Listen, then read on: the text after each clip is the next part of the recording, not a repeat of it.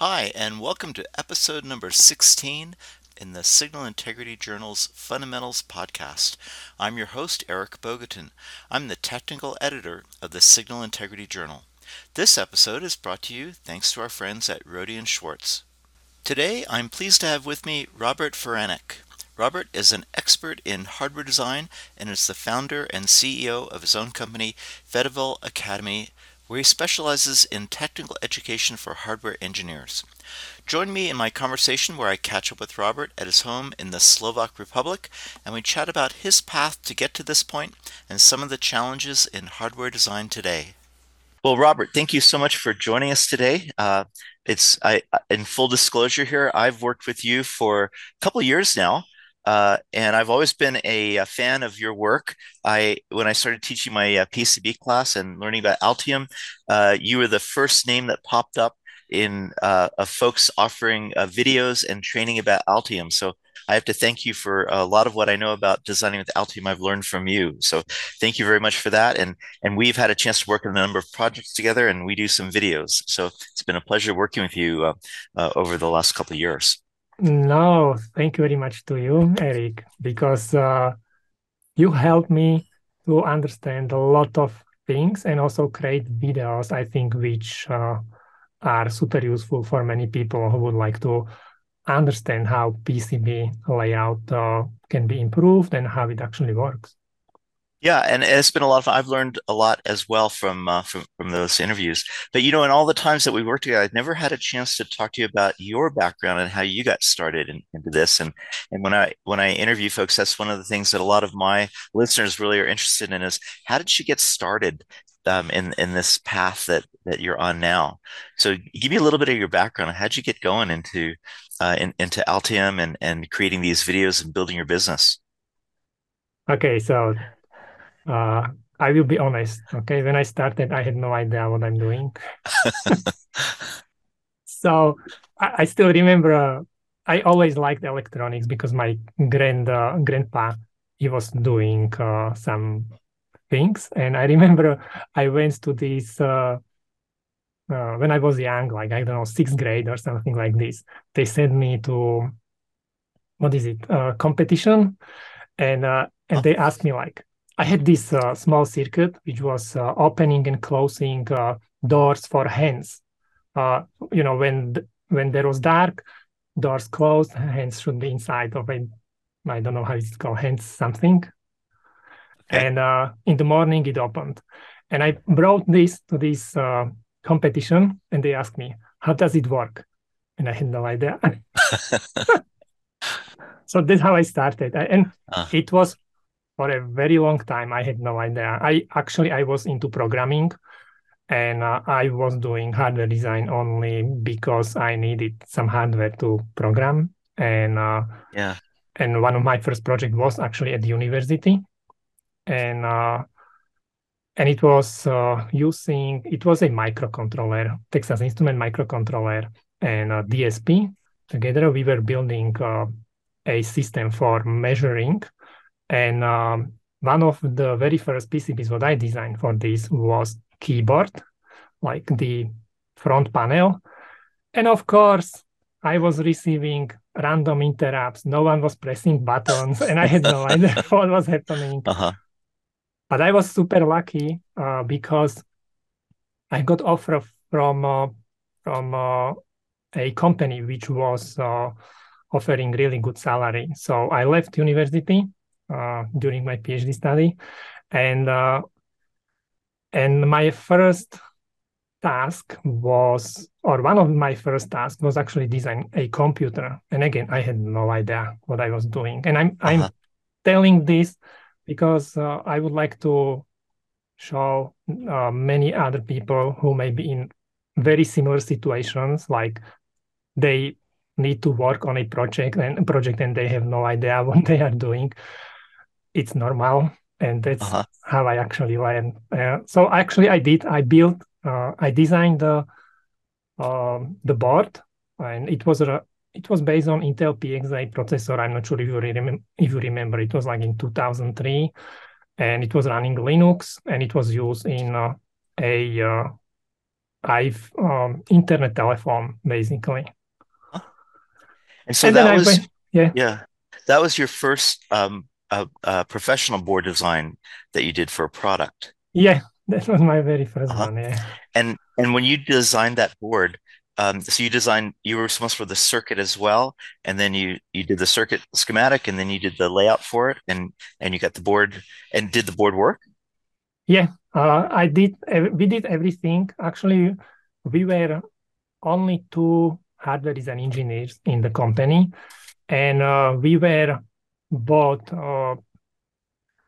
He was my friend. We studied at university together, and basically he found a job, and they needed one more engineer. So he told them like, okay, let's. Here is a friend of mine, so let's work together. So we had no idea what we were doing. We had to design complete product from nothing to we even designed the box for the product. So Uh, everything. uh-huh. And there was no senior hardware design engineer. We have never designed any boards professionally. It was mess.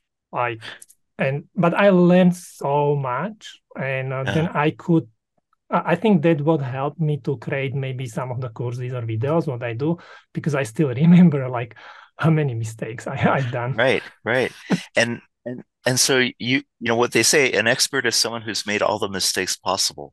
So those of us that have been doing this for a long time, we've made a lot of mistakes, and that has moved us, as long as we learn from them, that moves us up that learning curve to become expert. Yeah, after Yeah. creating videos with you, actually I understand many of the mistakes which were mysteries at that time, Uh-huh. like designing two-layer board with like bus and tracks on both sides and signals running everywhere. And of course, it was freezing and crashing. And Uh-huh. again, I was like, "What? This board, what we the first batch was working perfectly fine. This second batch is not working. What is happening?" So you were in this company, you're designing boards there. How did you start out with Altium, or was there another layout tool that you started out with? It was Protel. So Okay, yeah, so I started with Protel. okay. And how did you evolve to becoming independent and starting your own company? So basically, what happened? I knew I need to learn English. So from when I was still working in the Slovak company, I actually started looking for a job in English speaking country. And at that time, it was easiest to move to the UK because we became part of European Union. And so that was my next step, learn English. And everyone who already know how to speak English, I need to stress you are super lucky. You don't know how big advantage you actually have. And so after 5 years working in the UK, I always knew I would like to set up my own company. So maybe I think like after 4 years working in the UK, I started buying some books about business. I learned. I started programming my website and preparing for leaving the company. And after 5 years, I decided to leave. Basically, the main impulse was we were expecting our son, so we wanted to move back to Slovakia, and uh, and I saved enough money to told myself like let's try 1 year do something and uh, and not like look for a new job. And basically that's how I moved to freelancing. But originally, I was not really doing freelancing. Originally, I wanted to do software. I wanted to, design a website which is going to make millions, but it didn't work. So, so it was not so easy, and it didn't work exactly as I imagined. So basically, what happened when I was designing this website, a friend of mine, he asked me like, I have this client and he really would like to design this simple PCB. Could you help him with this? And I was like, oh, I'm not designing PCBs right now. I'm doing this software, which is going to make me rich. But it's simple. It's simple. And I was like, oh, okay, okay, I will help him. And basically I designed one board and then he was like, okay, I would like to design also this one. And then I found another client and then I was doing freelancing for like 2 years. So you took But advantage of opportunities that came your way. And I think that's really key because, many of us, we have an idea of this is what we want to do, but other opportunities come our way and we take advantage of those. And that sometimes leads us down a different path. And I always tell my students that there are oftentimes multiple right answers, that there isn't just one way of moving forward. And you want to be open to those opportunities. And it sounds like a number of them came your way and were instrumental in moving you down the path that you're on now. yeah, definitely. I never imagined myself actually doing online courses. It was some kind of I explained, I think I told this story a couple of times, but I can say it again. So Yeah. basically what happened when I went to freelancing, I knew I need to find new clients somehow. And the easiest way at that time was writing blog and making videos. And also the main reason actually why I started making videos was because when I was working on a project, there are these phases like memory design, yeah, and then there is half year something else what I'm doing, and then I do memory design again, and I was like, how I was doing this memory design, I don't remember how I set it up. So I started making videos also for myself to remember how to do some things which I normally don't do, and I have to learn them again and again and again. And basically, after I started posting these videos and blog about doing hardware design, people started asking me questions like, "Oh, could you also help me with this?" Or I have this question, and I was like, "Okay, okay, I can't answer all the questions.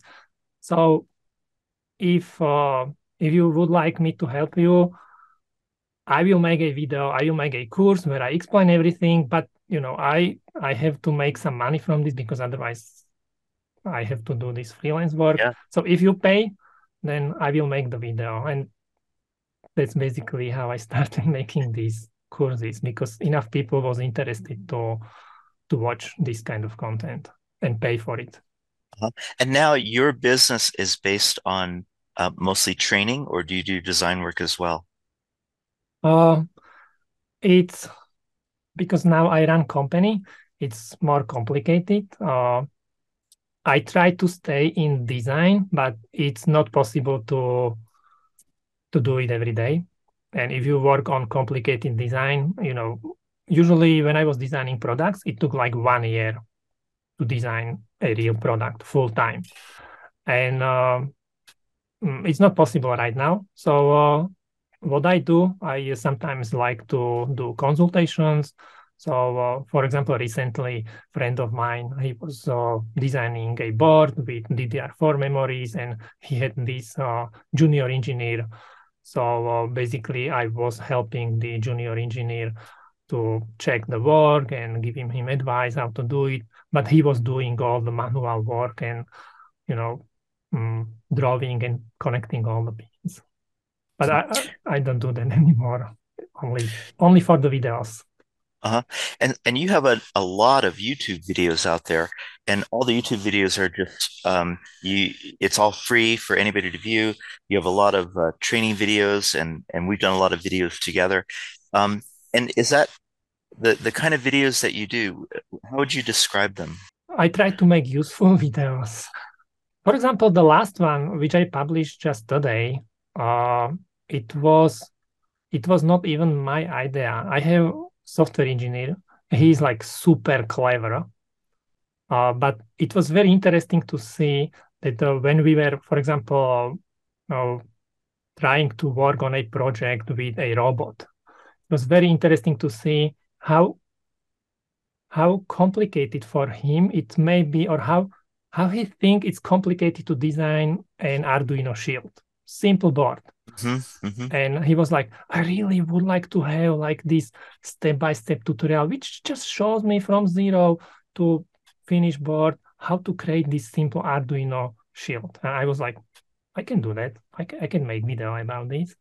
So I don't come up with all the ideas, and and very often it's something what I'm working on or someone else asked me about, or if I make videos, if I make interview videos, it's very often it's something what I would like to learn, something what I would like to know, but I don't really have time to browse through internet and search all the Mhm. resources and picking up what is right, what is wrong. So I have this really nice opportunity to ask clever people just the exactly the questions what I would like to know answer on, and it's like super fast and it's super cool to learn this way. So yeah, I've noticed in a lot of your videos, and the ones that we've done together, you have a practical problem or practical design, and then you ask the questions that every engineer, every designer is going to have about, why do you do it this particular way, or what's going to happen if you do this. And when you have an expert there, it's like you've curated the problems into the specific ones that any designer would have in facing that problem. And so you're able to get to, a condensed version. You don't have to wade through a lot of material to find that one answer.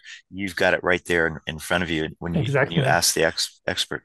And that's why a lot of them are so effective. And I've seen some of your videos, you have like 70, 80,000 views for some of your YouTube videos. Some of What's your YouTube videos or Oh, with videos us? are Yeah, videos. yeah.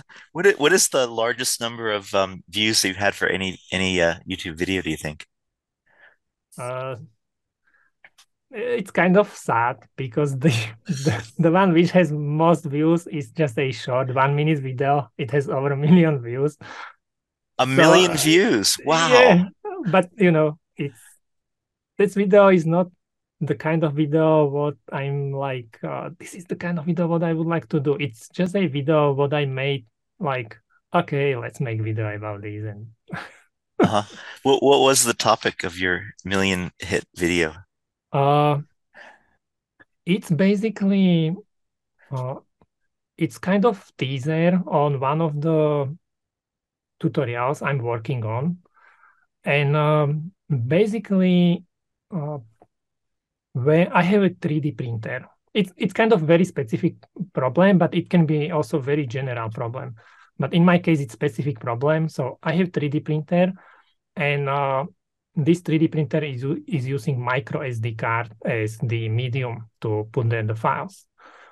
And for me, it's kind of annoying, you know, go to PC, put SD card, Yeah. record it, remove SD card, go 3D printer. It doesn't work. Again, take the micro SD card, go. And I was like, uh, I created this ESP32 board. So could we somehow use a multiplexer, connect SD card to the printer, but then maybe uh, read out the SD card and connect it to the ESP32 board and transfer the files wirelessly. So this is basically idea behind this very short video. And I think that's why it has got so popular because maybe many people are frustrated with this kind of problem. And it could actually, it is generic problem. It doesn't have to be used only in this 3D printer. It can be used with cameras or something else. But Mhm. it's not a finished project. It's just working barely. So I need to design like second revision, which is going to be much faster, maybe connect with the Raspberry Pi or something else. Mhm. So, um, the videos that you do where you are training how to solve a problem, what sort of design problems do some of your videos deal with? It's a lot about understanding PCB layout.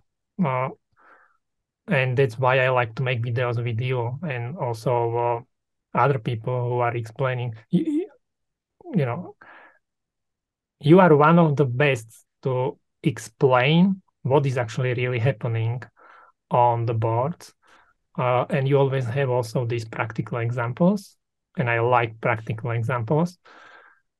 So that's one of the biggest goals for most of my videos. Like, mm, But make you, people understand yeah, what is you have some happening. videos though for like DDR memory systems, and I know you have some for Arduino for boards. Are there any other kind of specialized products that you have training videos of how to design from start to finish? Uh, some of the videos are still some kind of tutorials start to finish, but some of them may be like simulations, for example, like how to simulate memories in specific software. Because that's again something what I found kind of frustrating when I finished a board. There was basically almost no one who could tell me how to set up simulations, how does it work, and then also explain the results.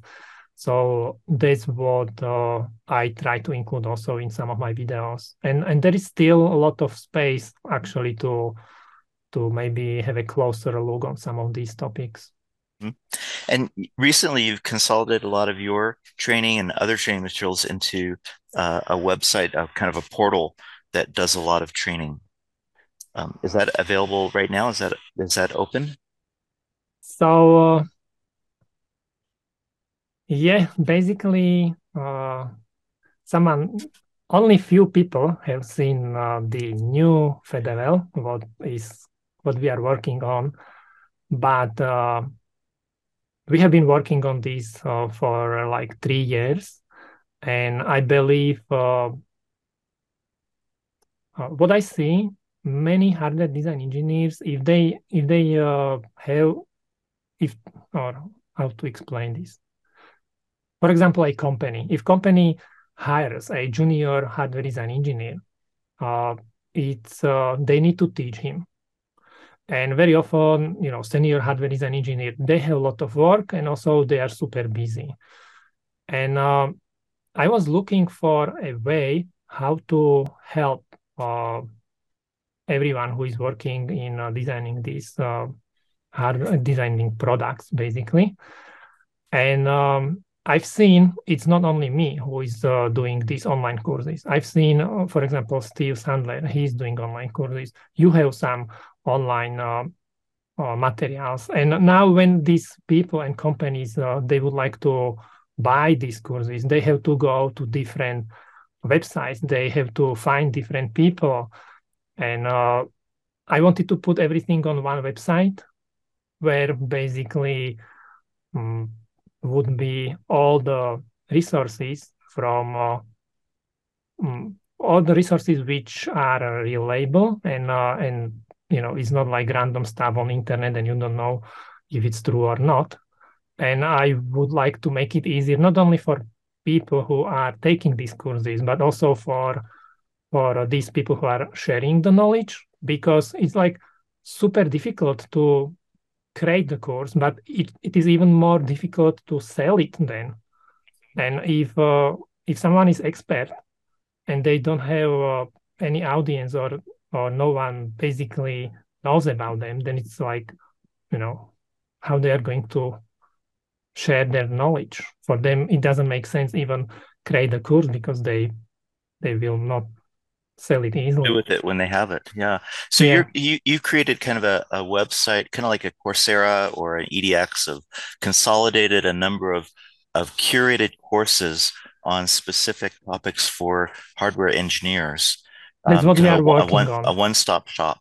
What can you give me an example of one or two of the courses that you have up there? So many of them are my courses, like about hardware design. So from uh, from beginners, how to start with Altium or learning OrCAD and Allegro. Then there is advanced hardware design, which is basically about whole design process from schematic to manufacturing. Then advanced PCB layout course, of course. Then there are courses. We have a course from Steve Sandler, which is about measuring. I had no idea. Measuring is actually so complicated, like Uh-huh. doing measurement right. Yeah. We have courses about EMC. These are super important. They are actually from Min Zhang and also Keith Armstrong. And we have also course from Philip, he's making cool YouTube videos. I'm not sure how many people really. He has a lot of. He's going to have 100,000 subscribers, but I'm not sure. Wow. Yeah, Wow. Yeah. uh, he has And, very nice voice and very nice like technique to explain things. huh. So he really makes cool videos. Wow, that's great. Yeah, so I'm going to put in the show notes for our podcast here a link to your website so all of our listeners can click on it and then check it out. It sounds like it's a great one-stop shop resource for an engineer wanting to learn more about hardware and all the pieces, but you're also looking for experts to create content Yeah, that you would place there. So all of yeah. our listeners that are in that expert category have a place to go to talk to you about adding some of their content to your site. Thank you, Eric, for this. And I would like to say right now, our website looks like engineers for engineers, but hopefully by the end of the March, it's going to look like proper website with everything how it should look. Well, that's very exciting. It sounds like it's something that's really going to be valuable for the industry as well. It will I be hope. I hope. yeah. Well, Robert, that's all the time we have for today. Thank you so much for joining us today. Pleasure chatting with you and learning about your history and where the future is as well. And I look forward to getting you more content and working on some more videos with you. Thank you very much, Eric. I always look forward to make videos with you. Hey, it's been a pleasure. Hey, thanks so much. Bye bye. Thank you. Bye. And that concludes my interview. My thanks to Robert Feranek for joining us and to Rodian Schwartz for sponsoring this broadcast. And thanks to you, our listeners, for tuning in. I hope you check out all of our other podcasts at the Signal Integrity Journal. And that's 30 for this edition.